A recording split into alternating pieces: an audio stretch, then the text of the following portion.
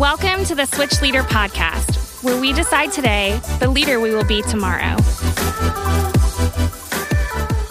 What's going on, everybody? My name is Josh Baldwin, and I'm so excited that you're joining us on the Switch Leader Podcast. I'm hanging out today with my good friend, James Meehan. James, thanks for being here today, man. Josh, you're not just a good friend, you're my best friend. Oh my gosh. I'm so honored that I'm going to start tearing up. Like, I don't even know at this point.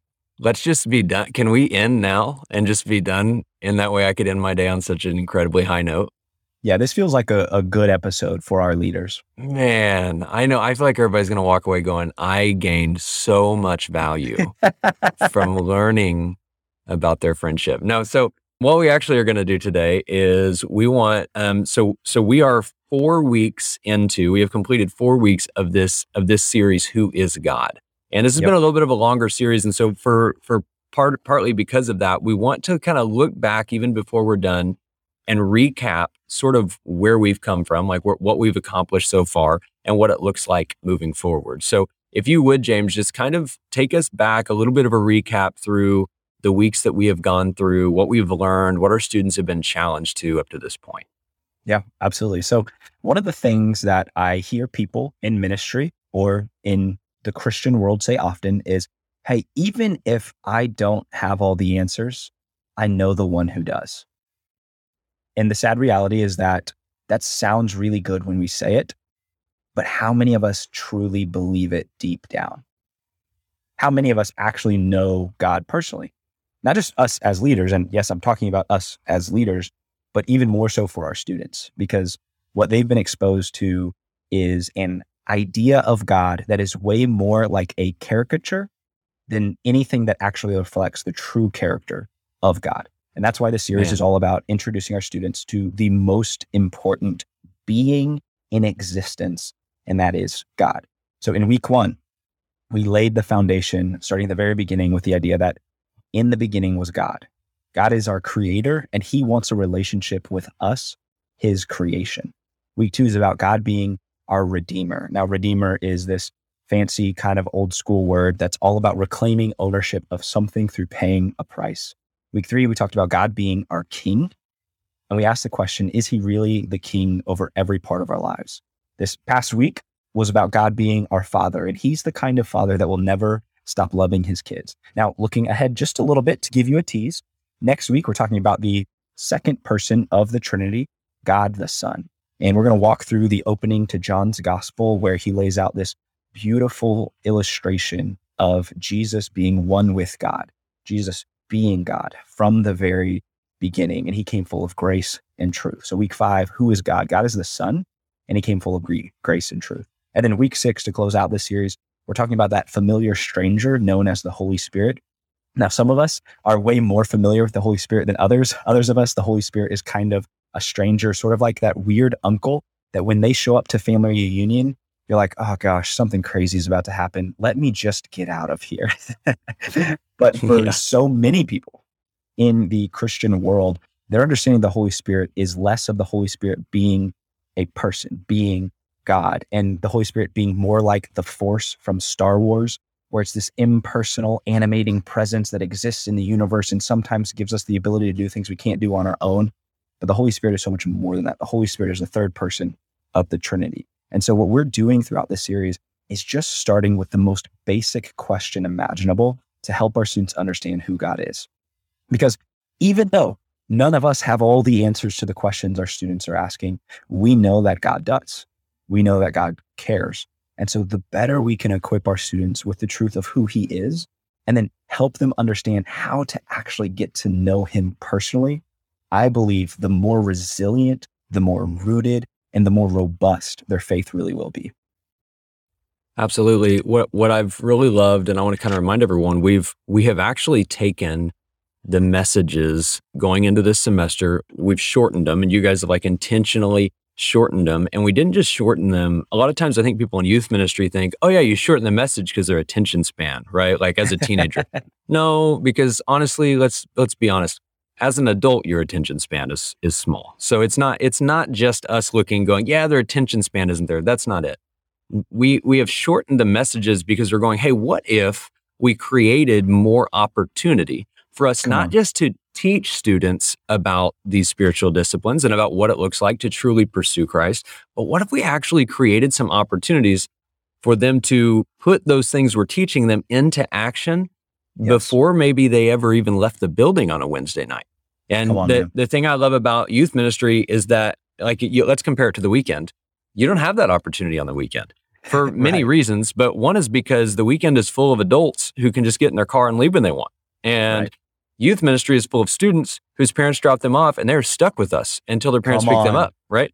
Unless they're in high school, but they don't want to leave anyway because their friends are there. So thank you, parents, for dropping your kids off and making them be stuck with us. But there's margin for us to go, okay, we have an hour during this experience.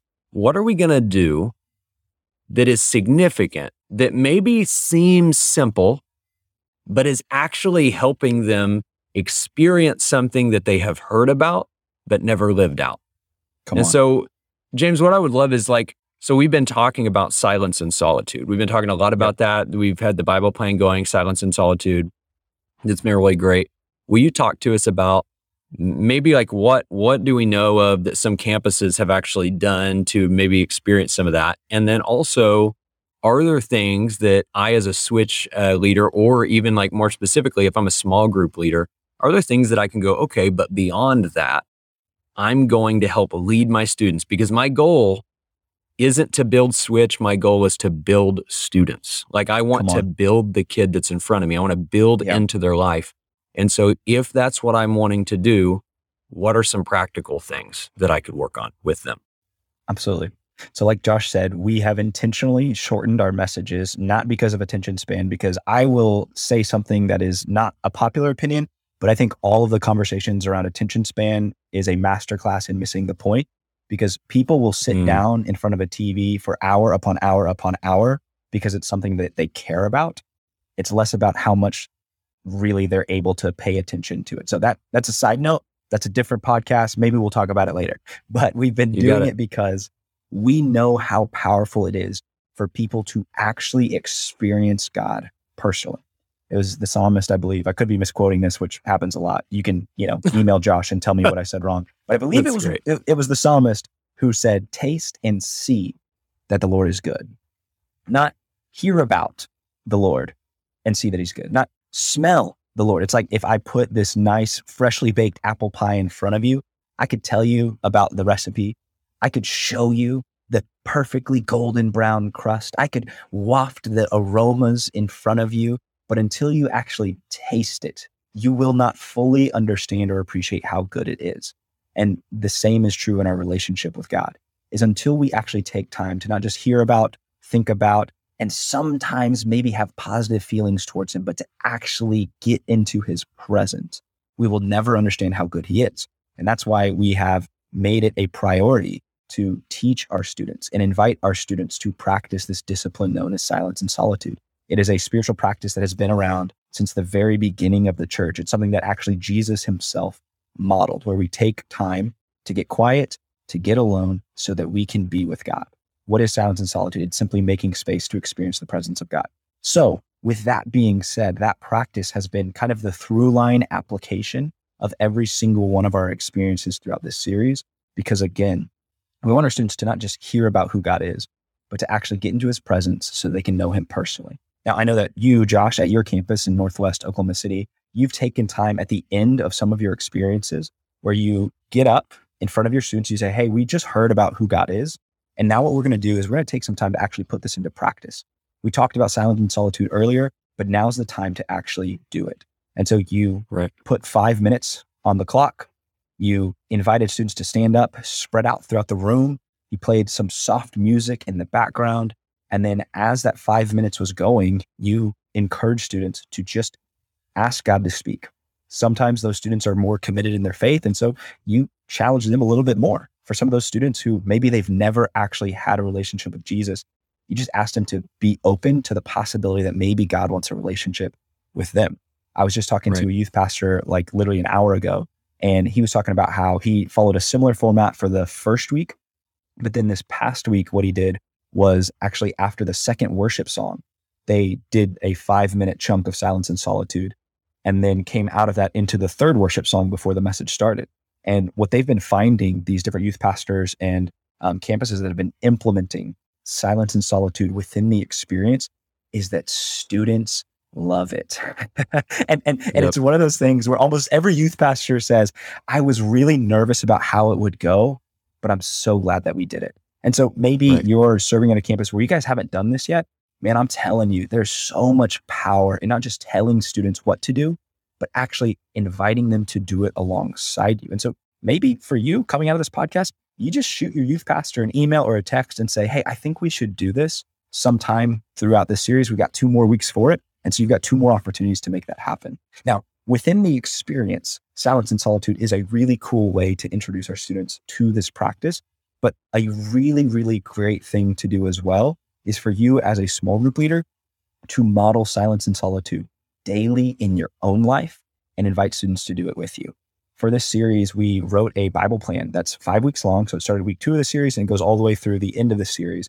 That is literally walking students step by step, day by day, how to spend intentional time with Jesus and open themselves up to experience his presence. The Bible plan is called Becoming Like Jesus, Silence and Solitude. And maybe you're hearing about this for the very first time. I'm sorry, I should have said it louder and more frequently. But if you are hearing about this for the first time, it is not too late to get started on it and invite your students to do it with you, because there is so much power when we can speak not just from theory, but from actual experience. When I get on stage, there is a difference between when I'm talking about something that I've experienced personally and something that I've only heard other people talk about.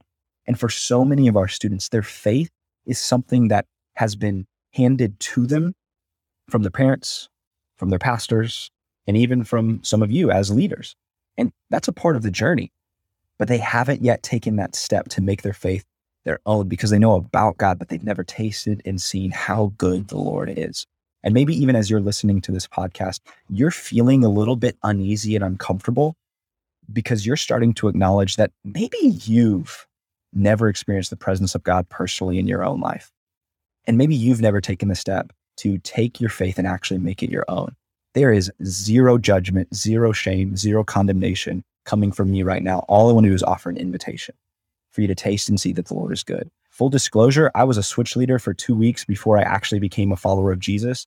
And so didn't even believe in God. Somehow I slipped through the cracks, made it in. And so it was actually through Switch that I began a relationship with Jesus. And my entire time as a follower of Christ has been within the context of Switch as a volunteer leader, as an intern, as a staff member, and now in my role today as one of the people contributing to the content. And so I say all of that to say, throughout this series, here's what we haven't done. We haven't done a whole lot of telling students what they need to do with X, Y, or Z situation they're dealing with, because we really want to put our money where our mouth is. If we actually believe that God is the one who holds everything we need, if he is the provider who loves us, who cares for us, and is willing to guide us into all truth, then let's lead our students to him and trust him to do what only he can do. Yeah. And I think that's something for leaders to think about as well. When we look at like our experience, so we're talking about this moment that we created, right? And it's been great. So I haven't talked to a campus yet that's done it that wasn't like, man, that was special, because it was different. And sometimes I think that we're like, that would be awkward, or that will be uncomfortable. And I don't lie to you, there is a little bit of discomfort. Like when it first starts, you're like, how's this gonna go? Like truly, how's Right. this gonna go?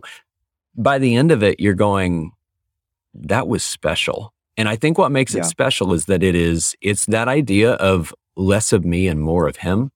And in that moment, it's only him. Like there is no production. Like there's nothing that we're doing to go, let's try to make this feel a way. Like, no, it's just, it's going to be quiet and peaceful, and it's going to make you think, because when there's nothing to distract you, all you have left is your thoughts and where you may let your mind wander. And when what you're being challenged to allow your mind to wander about is Christ. And like when you're being asked to, hey, I want you to meditate on this scripture, this specific scripture, whatever it may be, that's typically where you go. And so that is why we've had such a great response. But I'll say this as well.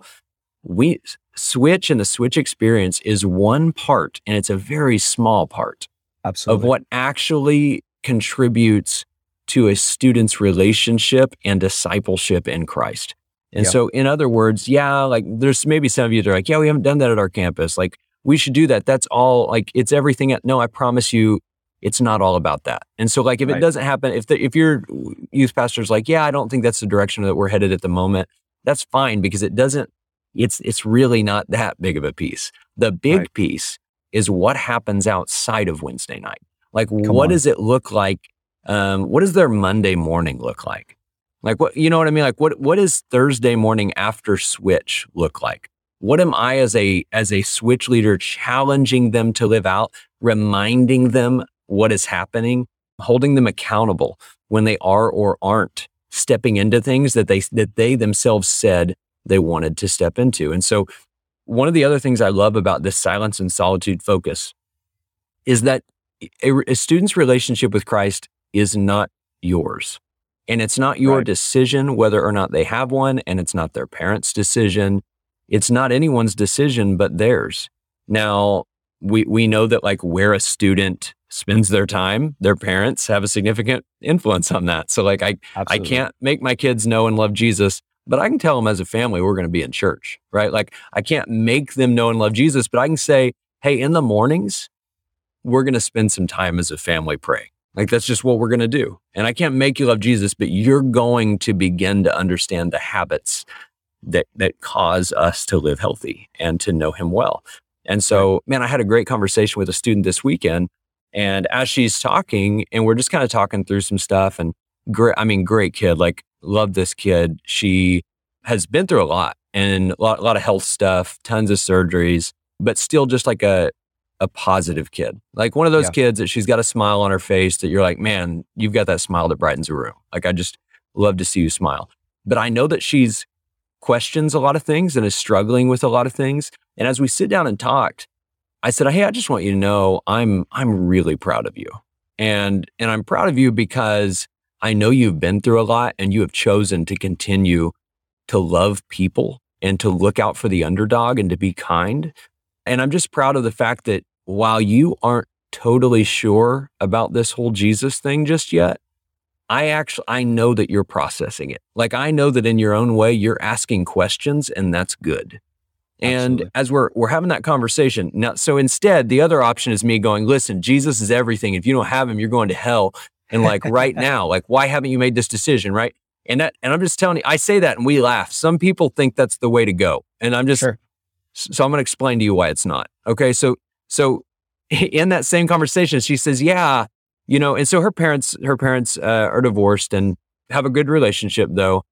And she said, yeah, my mom and her dad are agnostic.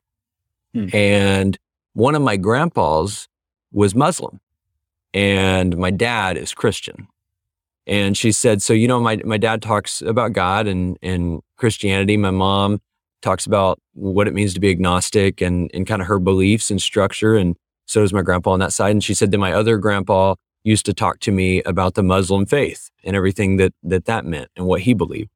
And I said, wow, that sounds really confusing. And she said, yeah, it's pretty confusing. Like that. I mean, honestly, like, that's a lot. And I just thought, what an incredible amount to digest Right. for a young kid to Right. be like, yeah, like, I want to believe what you're saying, but my mom says this other thing, and my other grandpa says this other thing, and I've got Yeah. 3 influencers in my life saying 3 different things. So while I want to believe what you're saying, I've got some questions.